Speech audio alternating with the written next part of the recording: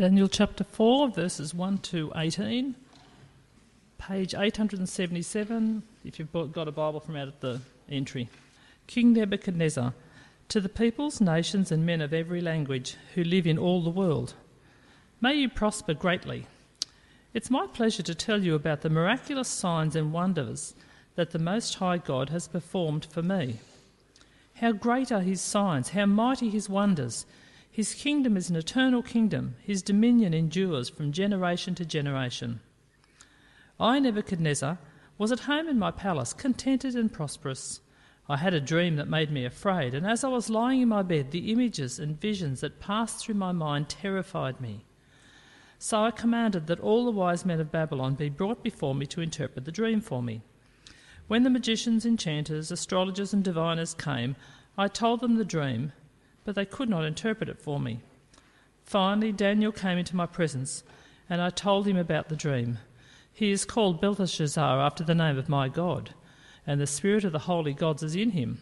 I said, Belteshazzar, chief of the magicians, I know that the spirit of the holy gods is in you, and no mystery is too difficult for you. Here is my dream. Interpret it for me. These are the visions I saw while lying in my bed. I looked, and there before me stood a tree in the middle of the land. Its height was enormous. The tree grew large and strong, and its top touched the sky. It was visible to the ends of the earth. Its leaves were beautiful, its fruit abundant, and on it was food for all. Under it the beasts of the field found shelter, and the birds of the air lived in its branches. From it every creature was fed. In the visions I saw while lying in my bed, I looked, and there before me was a messenger, a holy one, coming down from heaven. He called out in a loud voice, "Cut down the tree and trim off its branches, strip off its leaves and scatter its fruit. Let the animals flee from under it and the birds from the branches, but let the stump and its roots, bound with iron and bronze, remain in the ground, in the grass of the field. Let him be drenched with the dew of heaven, and let him live with the animals among the plants of the earth. Let his mind be changed from that of a man, and let him be given the mind of an animal, till 7 times pass by for him." The decision is announced by messengers. The holy ones declare the verdict, so that the living may know that the Most High is sovereign over the kingdoms of men, and gives them to anyone he wishes, and sets over them the lowliest of men. One more verse. This is the dream that I, King Nebuchadnezzar, had. Now, Belteshazzar, tell me what it means, for none of the wise men in my kingdom can interpret it for me, but you can, because the spirit of the holy gods is in you. The second reading comes from Luke chapter 22. You can find that on page 1044 of the Church Bibles. So Luke chapter 22, starting at verse 31. Simon, Simon, Satan has asked to sift you as wheat, but I have prayed for you, Simon, that your faith may not fail. And when you have turned back, strengthen your brothers. But he replied, Lord, I am ready to go with you to prison and to death. Jesus answered, I tell you, Peter, before the rooster crows today, you will deny me 3 times. You will deny 3 times that you know me. Then skipping over to verse 54. Then seizing him, they led him away and took him into the house of the high priest. Peter followed at a distance. But when they had kindled a fire in the middle of the courtyard and had sat down together, Peter sat down with them. A servant girl saw him seated there in the firelight. She looked closely at him and said, This man was with him. But he denied it. Woman, I don't know him, he said. A little later, someone else saw him and said, You also are one of them. Man, I am not, Peter replied. About an hour later, another asserted, Certainly this fellow was with him, for he's a Galilean. Peter replied, Man, I don't know what you're talking about. Just as he was speaking, the rooster crowed. The Lord turned and looked straight at Peter. Then Peter remembered the word the Lord had spoken to him. before the rooster crows today, you will disown me 3 times. And he went outside and wept bitterly. Well, it'd be good to have Daniel 4 open in front of you. We're going to work our way through that this evening. There's a sermon outline if you find that helpful. And let's pray and ask God to help us. Our gracious God and loving Heavenly Father, we thank you that you're a God who speaks and reveals yourself to us through your word and through your Son. As we have heard your word read and as we think about it now, Lord, we pray that you would speak to us. We pray that you would open up our hearts and our minds, that we might see and understand what Daniel 4 is about, that you would help us to see Jesus and what it means to be his disciple. And Father, we pray that you would help us to think through what Daniel 4 has to say to us about making disciples in our community. We ask in Jesus' name. Amen. Well, we don't tend to like people who get too full of themselves. So, for example, a number of people have trouble with our current Prime Minister because they think he's sort of arrogantly rich and he just doesn't relate to the average Joe in our community.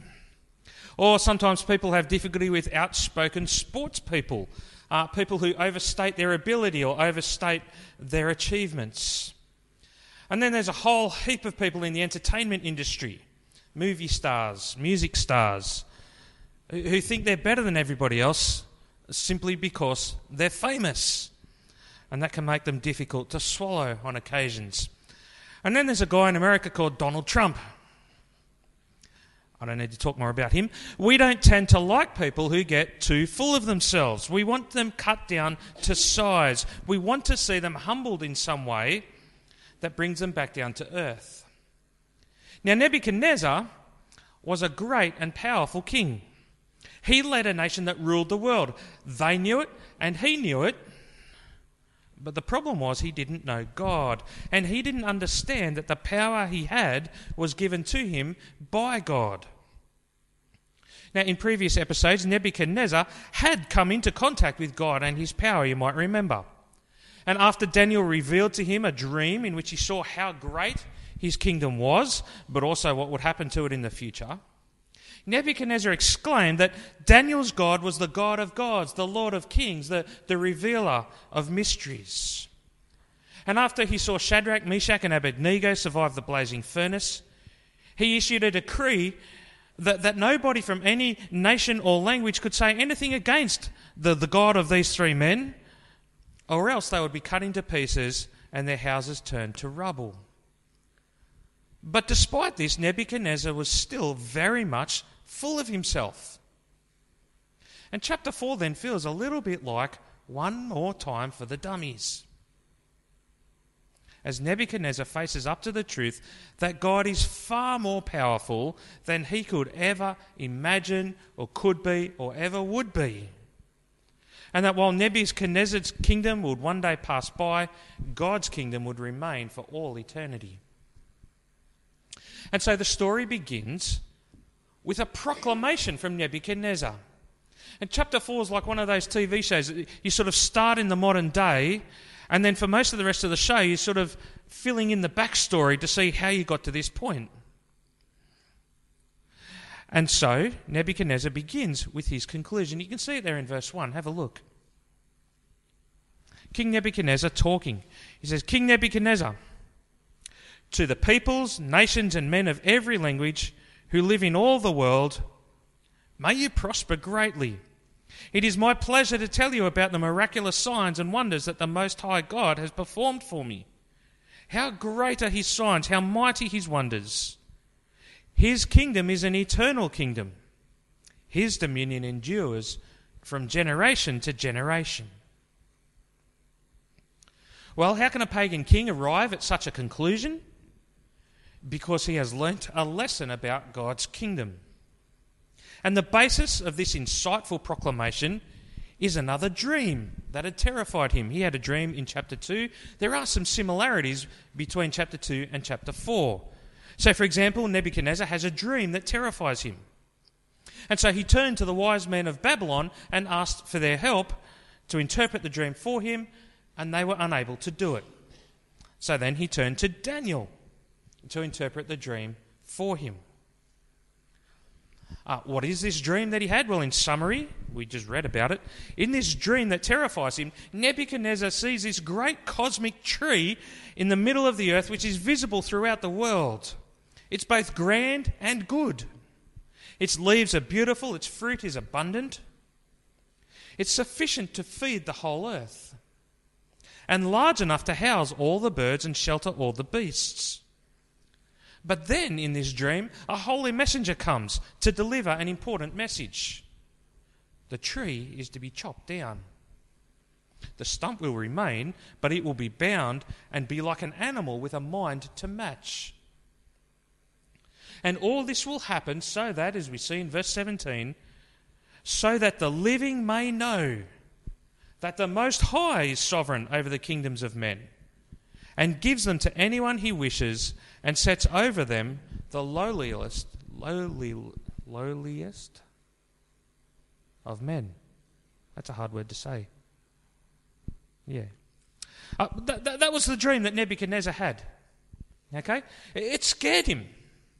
And he wanted to know its meaning. What's this dream about?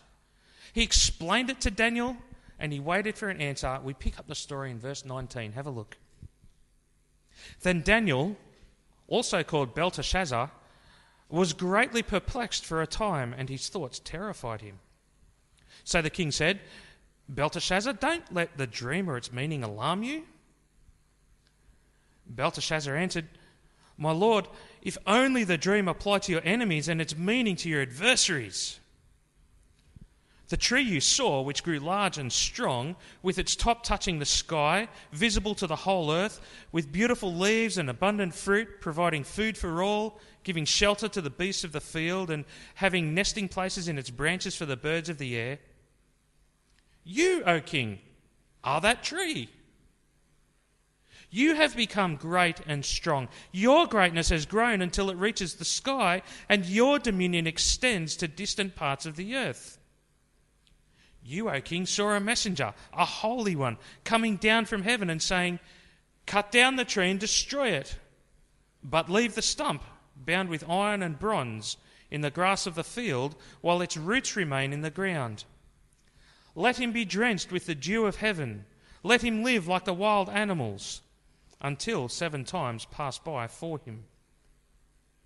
This is the interpretation, O king, and this is the decree the Most High has issued against my lord the king. You will be driven away from people and will live with the wild animals.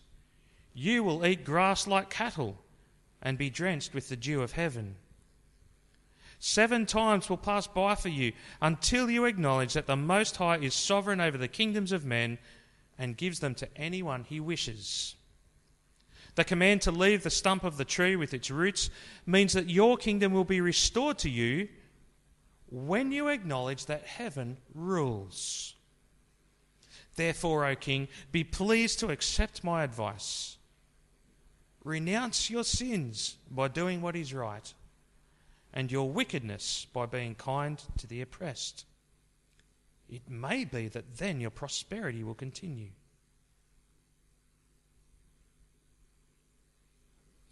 That's Daniel's interpretation. The dream's about Nebuchadnezzar. He was the tree who'd grown great and strong. His greatness had grown to reach the sky. It was his dominion that stretched out across the earth as nations nestled in his branches and found security in his rule. He was the one who would be cut down until only a stump remained. He was to be the one who would lose his mind and be driven out to live with wild beasts and eat grass like cows for 7 years. He was the great king who would wake up every morning with the mind of an animal. He would be drenched with dew from sleeping out in the open. That's a remarkable fall from grace, isn't it? Now, what was God's purpose for this?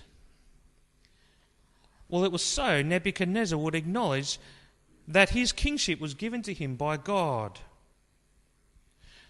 and the command to leave the stump with its roots still in the ground was an indication that the kingdom would be restored and renewed when he recognised and confessed that God was the one true king, that he was sovereign. Now, Daniel understood that the dream was not a message then of utter destruction. You see, Daniel got that Nebuchadnezzar needed to realise the delegated nature of his kingship, and he needed to humble himself before God. And so he pleaded with Nebuchadnezzar. And he explained to him that there's going to be no need for this judgment if only you would humbly acknowledge the Most High God. If only you would renounce your sins by doing what is right and your wickedness by being kind to the oppressed. If you do those things, then your peace and prosperity will continue. Nebuchadnezzar, you can avoid this, but you need to swallow your pride and come before God in humility.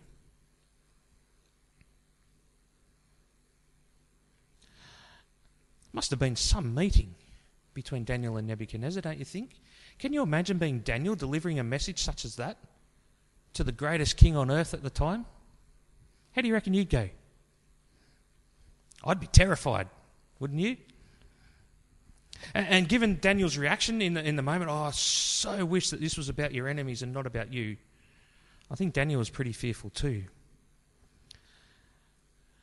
But there are some things here that I think we can learn about making disciples, that we can learn from Daniel's method in how he spoke to Nebuchadnezzar. I don't think we're actually going to ever, interpret a dream where we're going to tell someone that they're going to go and live like an animal for 7 years. I don't think the content is what we will have to do. But there's plenty here in the way Daniel approaches the situation that helps us as we think through what it means to make disciples. I've got 3 things. Firstly, we need to be compassionate. We need to be compassionate. See, Daniel knew he had bad news to deliver to the king, and he wished it was true of someone else. Now, as we warn those who are facing the judgment to come, well, we must be tender-hearted and compassionate, mustn't we? I mean, may it never be said of us that we have an attitude of, cop that, to anyone under the judgment of God. For it is a dreadful thing to fall into the hands of the living God. As we go about our work of making disciples, we must be compassionate. But secondly, we also need to be honest. Even though Daniel was delivering bad news, he didn't change anything or water it down, did he? He told the truth. As we share the gospel with people, we need to tell the truth. We need to speak the truth in love. We're not to change the gospel or water it down or change the implications of the gospel for people. And so we need to keep tenderly pointing people to Jesus and to his sacrifice for us and to salvation that is found in him alone. Now, sometimes when we tell the truth, we can do it in a sort of destructive way.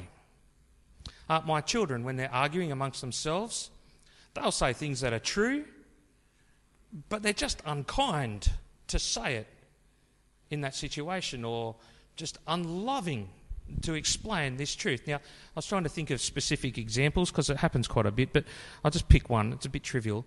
Well, one of my children will say to the other one, "Oh, I'm better at maths than you, so you're hopeless." Well, it might be true that you're better at maths than them, but it's not loving to say it, and it's unkind to say it like that. You know what I mean? And I think sometimes when we share the gospel with people, we can either tell the truth harshly instead of being loving, but I think what we most normally do is, that's a terrible phrase, most normally do. Anyway, what we normally do is, I think, we pull back on the truth because we fear the reaction. We don't want to hurt people's feelings or make them uncomfortable. And so Daniel here, I think, encourages us to keep thinking we need to be honest. It's like the truth of, warning someone to get out of the way of the oncoming car. If we don't tell them, they'll get hit. The loving thing to do is to speak the truth with compassion. And I'd rather people hate me for lovingly telling them the truth than to see them going to hell because I chickened out because I was fearful of how they'd react. We need to be compassionate. We need to be honest. But thirdly, we need to offer hope. Daniel gave Nebuchadnezzar hope. If he renounced his wickedness and was kind to the oppressed, your peace and prosperity would continue. There was hope in the dream itself that there was still a stump that could regrow. And so when we speak to people about Jesus, we need to speak of the hope that Jesus brings. That Jesus brings true meaning and true fulfillment, and Jesus brings everlasting life. And so as we make disciples, we can learn from Daniel speaking to Nebuchadnezzar, we need to be compassionate, we need to be honest, and we need to offer the hope that's found in Jesus. Well, the question is, did Nebuchadnezzar listen to Daniel and heed his warning? The short answer is no. In verse 28 we read, all this happened to King Nebuchadnezzar. And as we see, 12 months later, he was walking on the roof of his palace. And the roof of his palace was one of the most elevated points in the city. From there he could sort of see over all the people that he reigned over. And if they were out looking up, they could see him up on the roof. And as he was walking around that day, Nebuchadnezzar was full of self-admiration and self-appreciation. Now, some of you would have heard of Greg Norman. He was a famous golfer. He was the world's best. He's an Australian guy. He was the world's best golfer in the decade before Tiger Woods came on the scene, and then he was number one golfer for a very long time. But Greg Norman, back in his heyday, in 1993, he shot a blistering round to win the British Open, which is one of the world's major tournaments. And afterwards he was full of self-admiration. Have a listen to what he said. He said, I can honestly say in my entire career, I've never gone around a golf course and not mishit a shot. But today I never missed one. I hit every driver perfect, every iron perfect. I'm in awe of myself.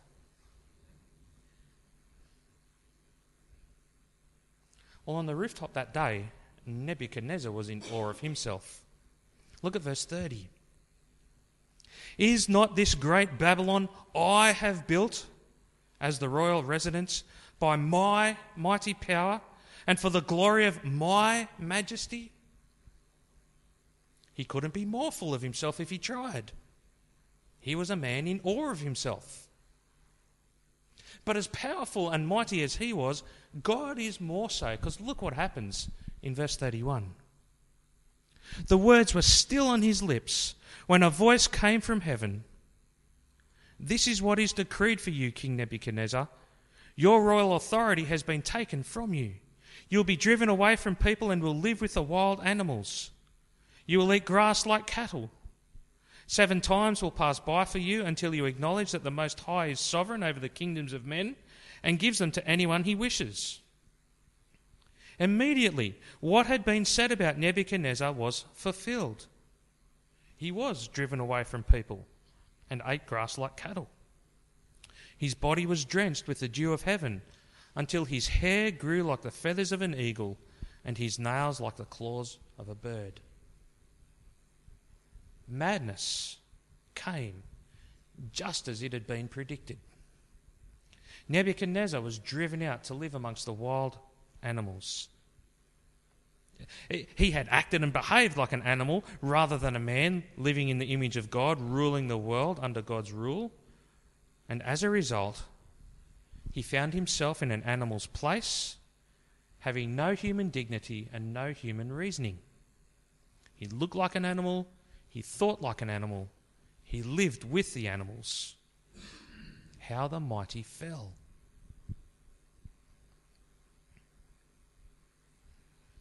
That's quite a journey. The most powerful king in the world at the time, out in the field, living like a cow.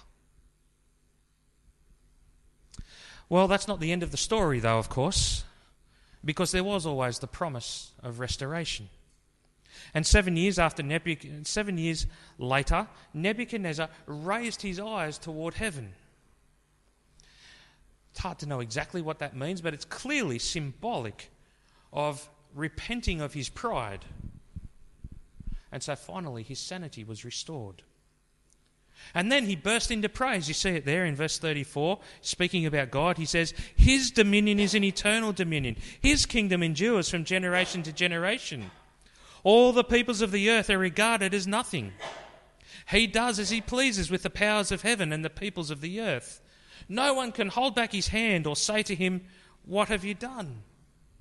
And you can see immediately a change in the language, can't you, from that day on the rooftop? Because previously it was all about him and his power and his glory and his majesty, but now he recognises that God's kingdom endures. God does as he pleases. No one is more powerful than God. They can't hold him back. And when Nebuchadnezzar repented, God acted with the same mercy that we see time and time again. Not only was Nebuchadnezzar's sanity restored, but his kingdom was restored, and it regained its glory and splendour. And so here we have a story of riches to rags and back to riches again. Nebuchadnezzar was a man full of pride who was cut down in humiliating fashion, but who eventually acknowledged God as the Most High God of all the universe, the one who gives power, and the one under whom everyone else exercises their power and authority. So there's a summary of the contents of Daniel chapter 4. But again, we're contemplating that question of what does it say to us about making disciples? Making disciples by responding to the changing face of our society.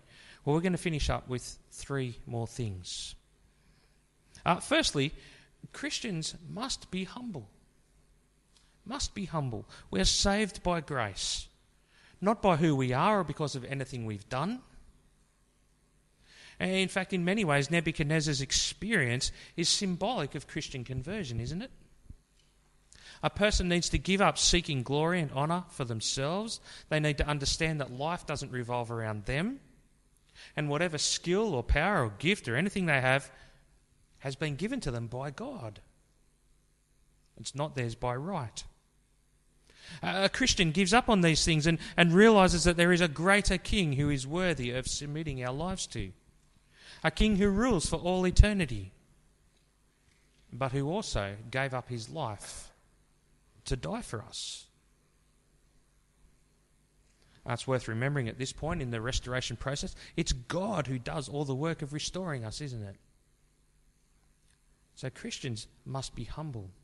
And as we go about the work of making disciples, we want people, don't we, to humbly come before God, to acknowledge who God is, to acknowledge who Jesus is, and to acknowledge the work that God has done through Jesus for them. Humility is a big part of calling people to faith and repentance. Now, just a little side note for a minute. As we live our Christian lives, there will be many an occasion, I suspect, where we actually forget about the humility and sort of slip back into pride, believing how good we are or how worthy we are. And I reckon it's often at those times, if your experience is like mine, that God sends a period of trial to bring us back to him. He does something that makes us humble again. Now, I don't know anyone who's been forced to go and live in a paddock for 7 years and act like a cow, but there are other things that God does to humble us before him. A season of sickness, perhaps. The loss of a job. The failure of something that we've been keen on, a ministry, a business, or something like that. A relationship breakdown. Perhaps even the death of a loved one. God can use all these things to humble us and to bring us back to him. As we think about making disciples, we need to remember Christians must be humble. The second thing, Christians must give up on their own kingdom and focus on growing Jesus' kingdom. You see, life isn't about success in ministry or in business. It's not about growing large church numbers. It's not about becoming more wealthy or more secure or more comfortable in our homes. Life's about Jesus. And life's about serving Jesus. And life's about serving his kingdom. And therefore, Jesus' kingdom should drive all our decisions, how we use our time and how we use the gifts that God gives us, how we use our financial resources. Now, sometimes, or often perhaps, our focus on Jesus' kingdom will come at a cost to us, because there are simply so many times when our desires are not in alignment with how God wants us to live. But we need to give up on our own kingdom and focus on growing Jesus' kingdom. And again, as we make disciples, we want people to see the folly of growing their own kingdom in their lives, don't we? Yeah, it's right to work hard. It's right to provide for your family. So many things are right, but you've got to put it in context and in perspective about Jesus' kingdom. And so we want people to come to know Jesus as their King, as their Lord as well as their Saviour, so that they live for him. And related to that point, the third one is we're to make disciples not of ourselves, but disciples of Jesus. And I think a helpful diagnostic question to ask about this might be something like this. If I left, would this person keep growing as a Christian, or are they growing increasingly dependent on me?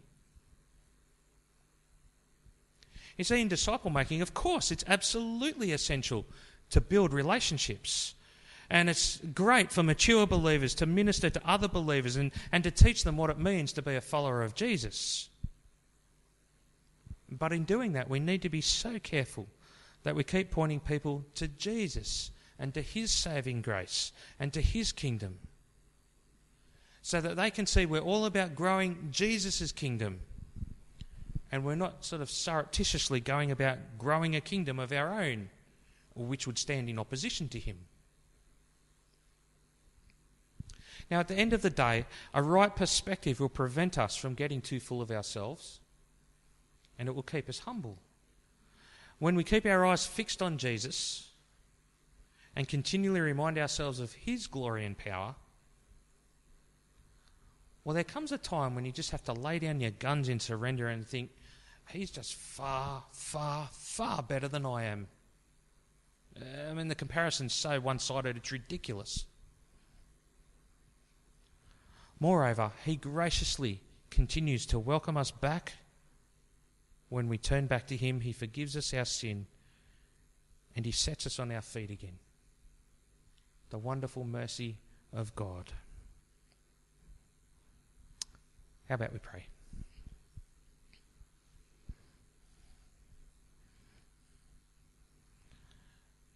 Our Heavenly Father, we thank you again for our Lord Jesus Christ. We thank you and praise you that while we were still sinners, Christ died for us. Father, we thank you for all that means for us. We thank you that Jesus has paid the penalty that we deserve to pay. But Father, it's not by our might or by our power, but because of your love and mercy and your power in the Lord Jesus Christ that we're saved. Father, we thank you for this teaching from Daniel.